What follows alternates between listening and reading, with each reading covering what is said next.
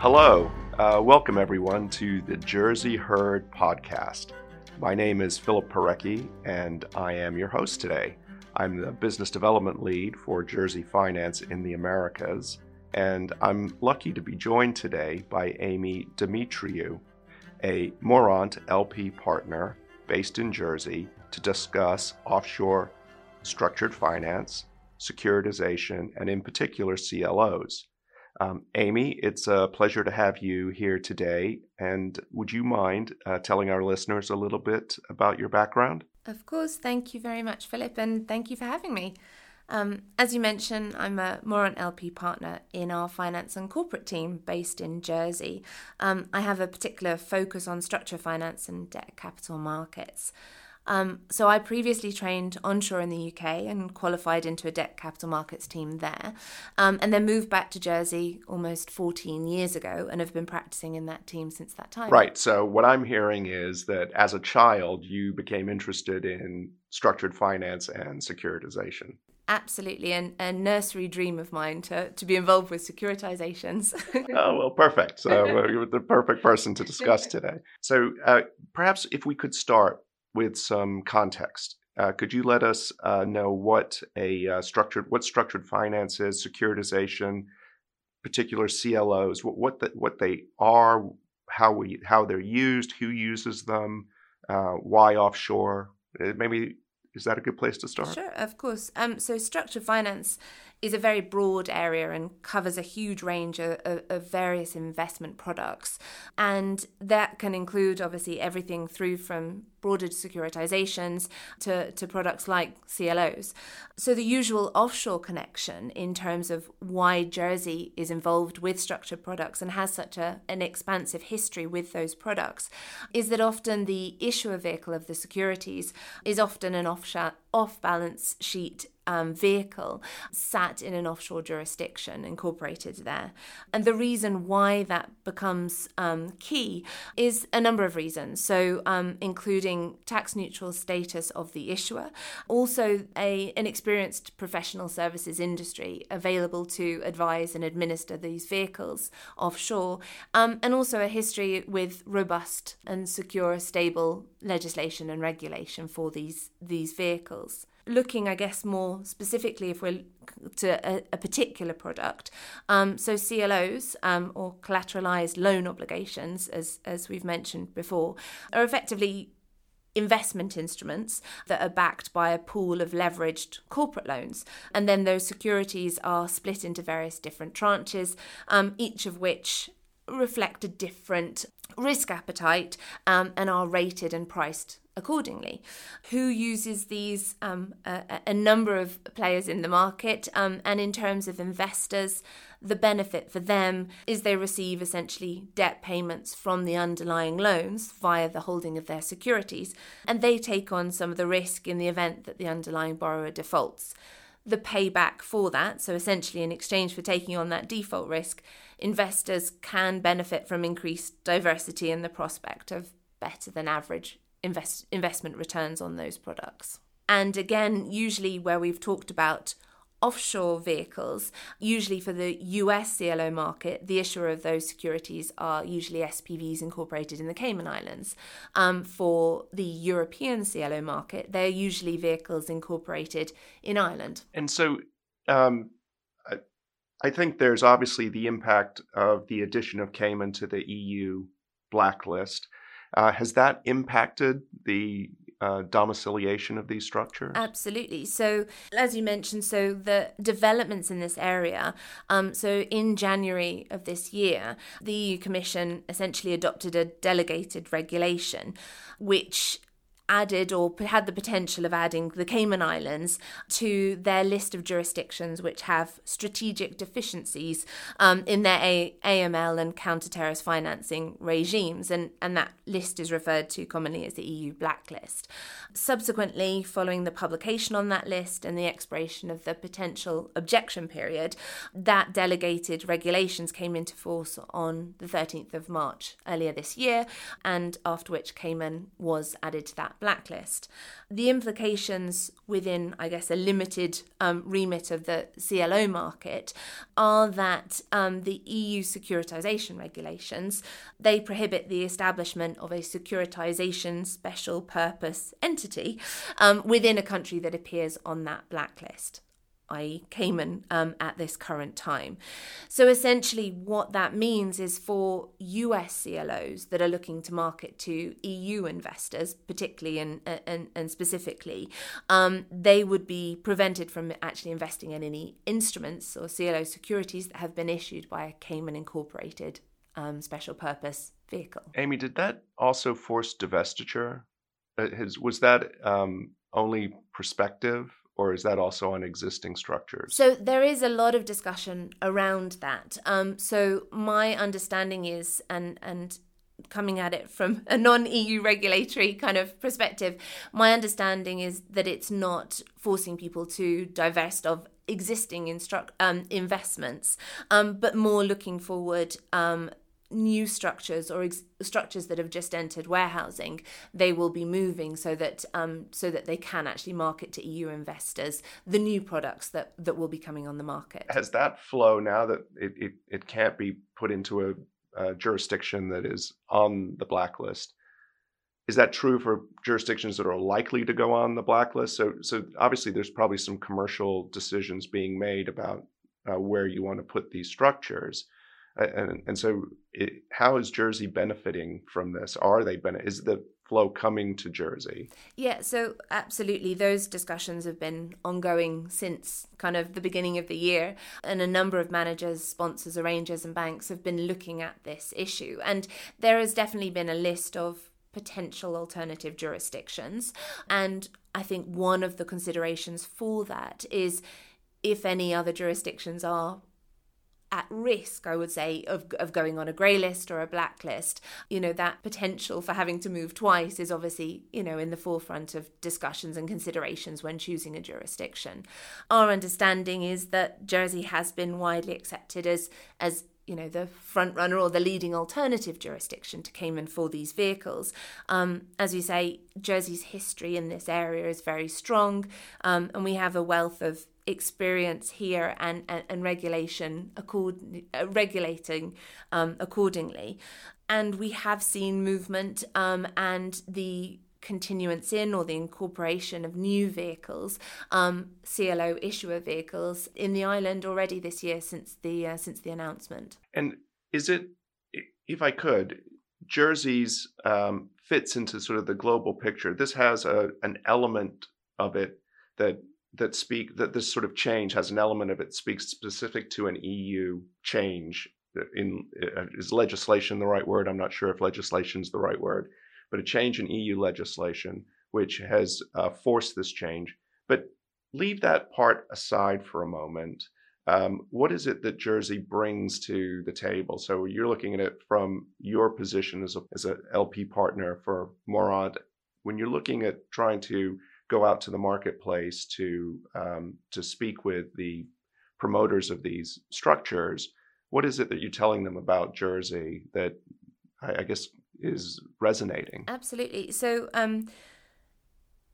Jersey has a long history with structured finance products more broadly, and often the decision for a particular product to go to one jurisdiction versus another is largely driven by what happened before and the history of it. So with CLOs, as we say, kind of most of those issuers are incorporated in Cayman due to history, whereas the island and the jurisdiction, the regulation, the legislation that's here is very much geared up towards structured finance products. And so essentially the move from Cayman to Jersey for CLO issuer vehicles wouldn't have actually very little implications for the day-to-day administration of the company. The treatment in terms of what regulation they need to abide by, the legislation that's around and governing the vehicle, that is going to be very similar to a Cayman vehicle. So I guess the message is what can be done in Cayman with CLOs can very equally be done in Jersey. We have that framework available here on the island. So Does I take it that the structure or the law matters here, the regulatory environment matters here. What about things like the courts? Are these types of vehicles ever caught up where the courts play a role? Is the experienced judiciary one of the considerations? Absolutely. So yeah, our court system is very familiar with these products. Structured finance more broadly has been on the island for over 50 years. The court process is familiar with complex financial instruments. They have that understanding, that awareness, that experience to deal with that. And like you say, again, the legislation is appropriate, it's relevant, the regulation as well. And so the Jersey Financial Services Commission, our regulator, they're analysts and those that are reviewing our applications, and they're very experienced in this area. They're familiar with it. They've seen it over and time again. And so it's not something that's coming to an island that has no experience of this. We've done it with other products for decades, and the system is very much geared up and understanding of these products. Could you just put the size of this market into context? So what does that picture look like? Perhaps if you could paint it, I'd love it if you give me a full breakdown of every structured finance product that there is, but perhaps just paint it in big picture. What kind of numbers are we talking about? Or maybe we just want to focus on CLOs, but just so our listeners can understand what size of a market this really is. Absolutely. So if we take the CLO market, so the global CLO market was reported to have reached $1 trillion during the course of last year. And as between the US and European CLO market, the US is more developed and a larger market. So that probably accounts for approximately 80% of that global size, with the European market taking about 20% of that. Again, looking forward to this year, banking analysts have projected an approximate new issuance range for US CLOs, somewhere between 155 and 160 billion US dollars for new issuances in the US CLO market. So I mean, it's very established and a large market. And so just to go back, last year, what was that size of the market? Was it $1 billion or was that $1 trillion? So the global size last year tipped $1 trillion. So Amy, are you involved specifically in which part of the process? Is it the structuring? And I'm saying the word structuring. I actually don't know how to describe. Does that mean you actually are doing the intellectual heavy lifting of putting the piping together? Do you focus more on the tax side? How does your role specifically fit into it? Yeah, so thankfully, I'm not usually involved with the putting the pipes together.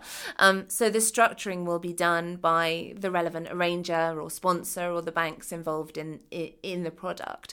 And essentially, they will take their cue from investors and what they're looking for and create a product accordingly that matches the investors' requirements, needs, and the like.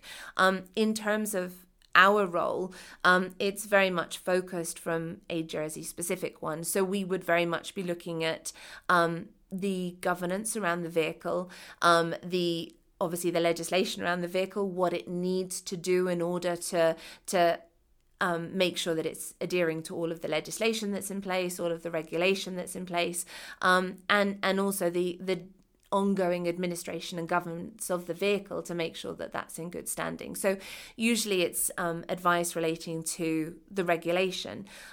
One example being for that. So for a Jersey issuer vehicle, the regulation would prescribe that it would need to get a consent, for example, in Jersey from the regulator here, under our control of borrowing legislation. And that would be a consent to issue these debt securities. But that is very much purpose legislation. It's a well-trodden path, and it's very much appropriate for these types of investments and products. we have also changed our prospectus regime recently and incorporated some new carve-outs to the definition of a prospectus.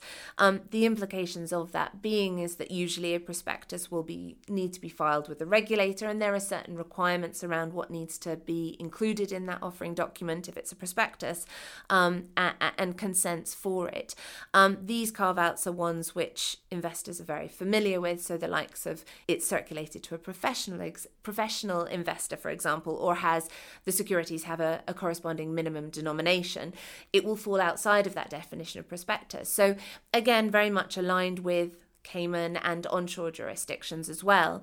The regulation that's in place for these sorts of products and the boxes that need to be ticked will be met in Jersey for these. So it's fair to say there's sort of almost a product going to market that you can avail yourself of if you're one of the promoters.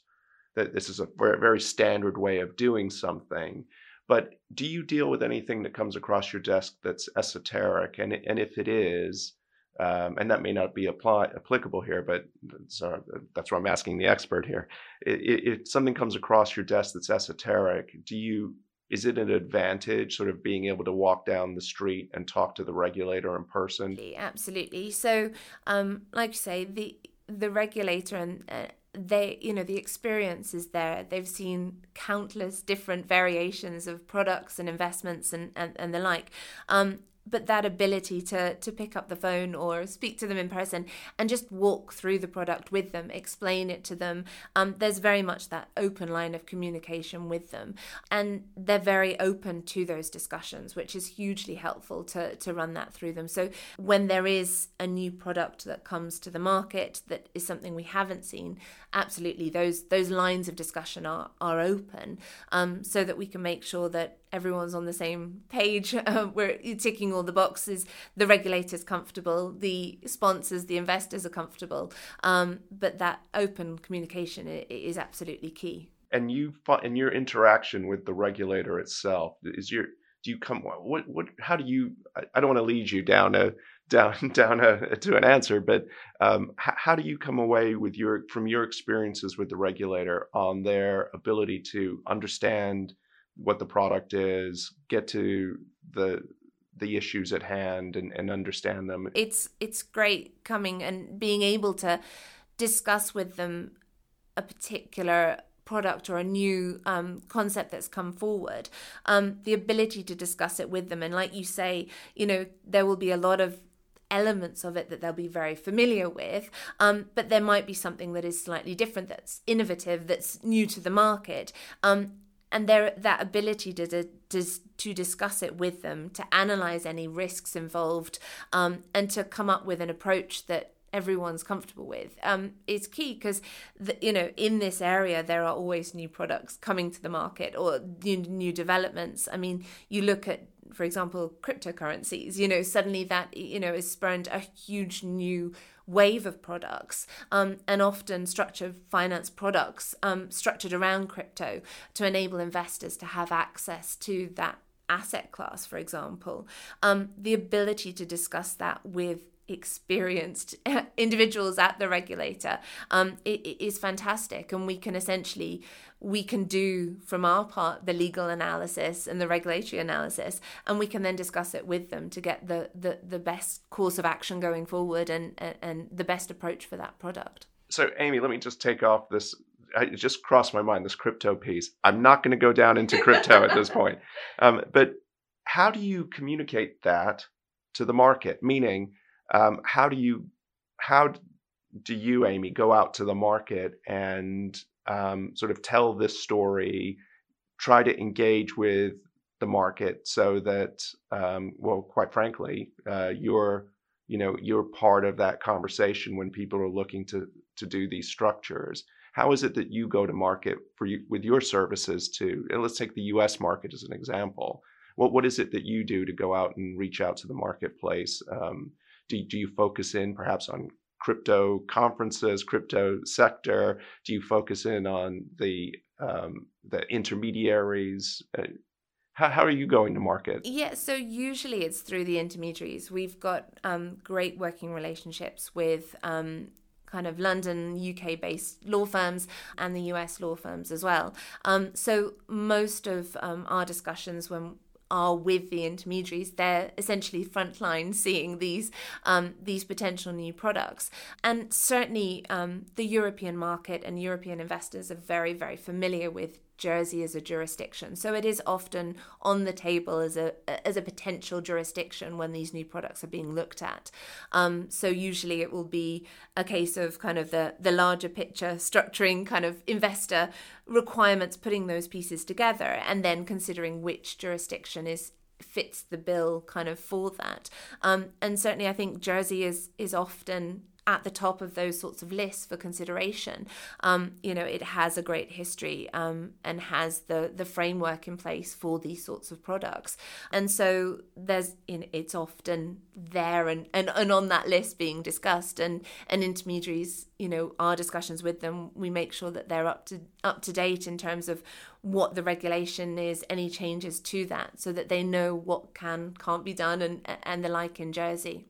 And so does a lot of that flow from Moron office to Moron office? So do you work very closely with your partners in Cayman or your partners in other offices? Yeah, absolutely. So, we have a great working relationship across our offices. So, it might be kind of Asia desk derived products. We'll be speaking to our colleagues in Hong Kong and our Cayman colleagues or BVI colleagues. All of these are jurisdictions that are well known for in this area and very much active. So yeah, there is certain open dialogue between us as to what developments, what new products, what's happening, what changes there are to regulation in any of those particular jurisdictions that may have an impact. And so we're very much kind of aligned in terms of the offerings of the various jurisdictions in the area. And that's I guess so that would lead on a global basis to the best solutions for the clients rather than trying to fit everything into one. Absolutely. Yeah. So it's what fits best, is what's the best piece of jigsaw to fit into the product that people are looking to structure. Usually there is little difference. Like I say, it's quite often, what has been done before people will follow. And often there is little variation between the treatment of, for example, a Cayman issuer versus a BVI issuer or a Jersey issuer, whatever it might be. But absolutely, it's that finding the best fit within the product, which jurisdiction for the incorporation of the issuer vehicle works best. Have I missed anything when it comes to CLOs? No, I think one thing that might be useful just in terms of how the vehicle itself is treated, we're often asked kind of just specific questions around what requirements there are. And I guess it's useful just to give a little colour as well in terms of, and certainly in light of the EU blacklisting of Cayman, the ability to set up new vehicles is very well established. The incorporation framework can work very, very quickly. It's anything from 2 hours to 5 business days, depending on take on and scale. But there's also continuance legislation, migration legislation, that is essentially in both jurisdictions, a continuance is permissible. So what that means is for any existing structures, and in particular any CLOs that have started the warehousing stage, they can actually continue into the island from Cayman. And that process is a well-trodden path. And essentially it allows that vehicle just to move as it was, with the assets and debts associated with it across into Jersey from Cayman. And the registry have recently confirmed a turnaround time of 5 business days from receipt of full documents and the like. So again, they are responding as well to this and making sure that the availability and speed is there in order to move vehicles across as where that might be necessary. Oh, thank you. I think I should also apologize to you. This is the first podcast that I've ever done. So you're in some ways you've got the the sort of first take of any podcast that I've hosted. So I my apologies. No, it's my first as well. So yeah, a new learning curve. But thank you very much for joining me today. And what we'll have, I'm pointing in the sky, listeners, right now, but I'm pointing to a link where you can connect with Amy directly, which will be on our as we distribute the podcast, you'll be able to connect directly with Amy. If you have questions regarding any corporate securitization issues, but specifically with respect to CLOs, please do reach out to Amy. Fantastic. Thank you so much for having me, Philip. It's been a delight, so thank you for that. And we'll also send across a note just with a little more detail so that people can have a quick read if that would be helpful as well. I think that would be great. Amy, thank you very much. Thank you so much.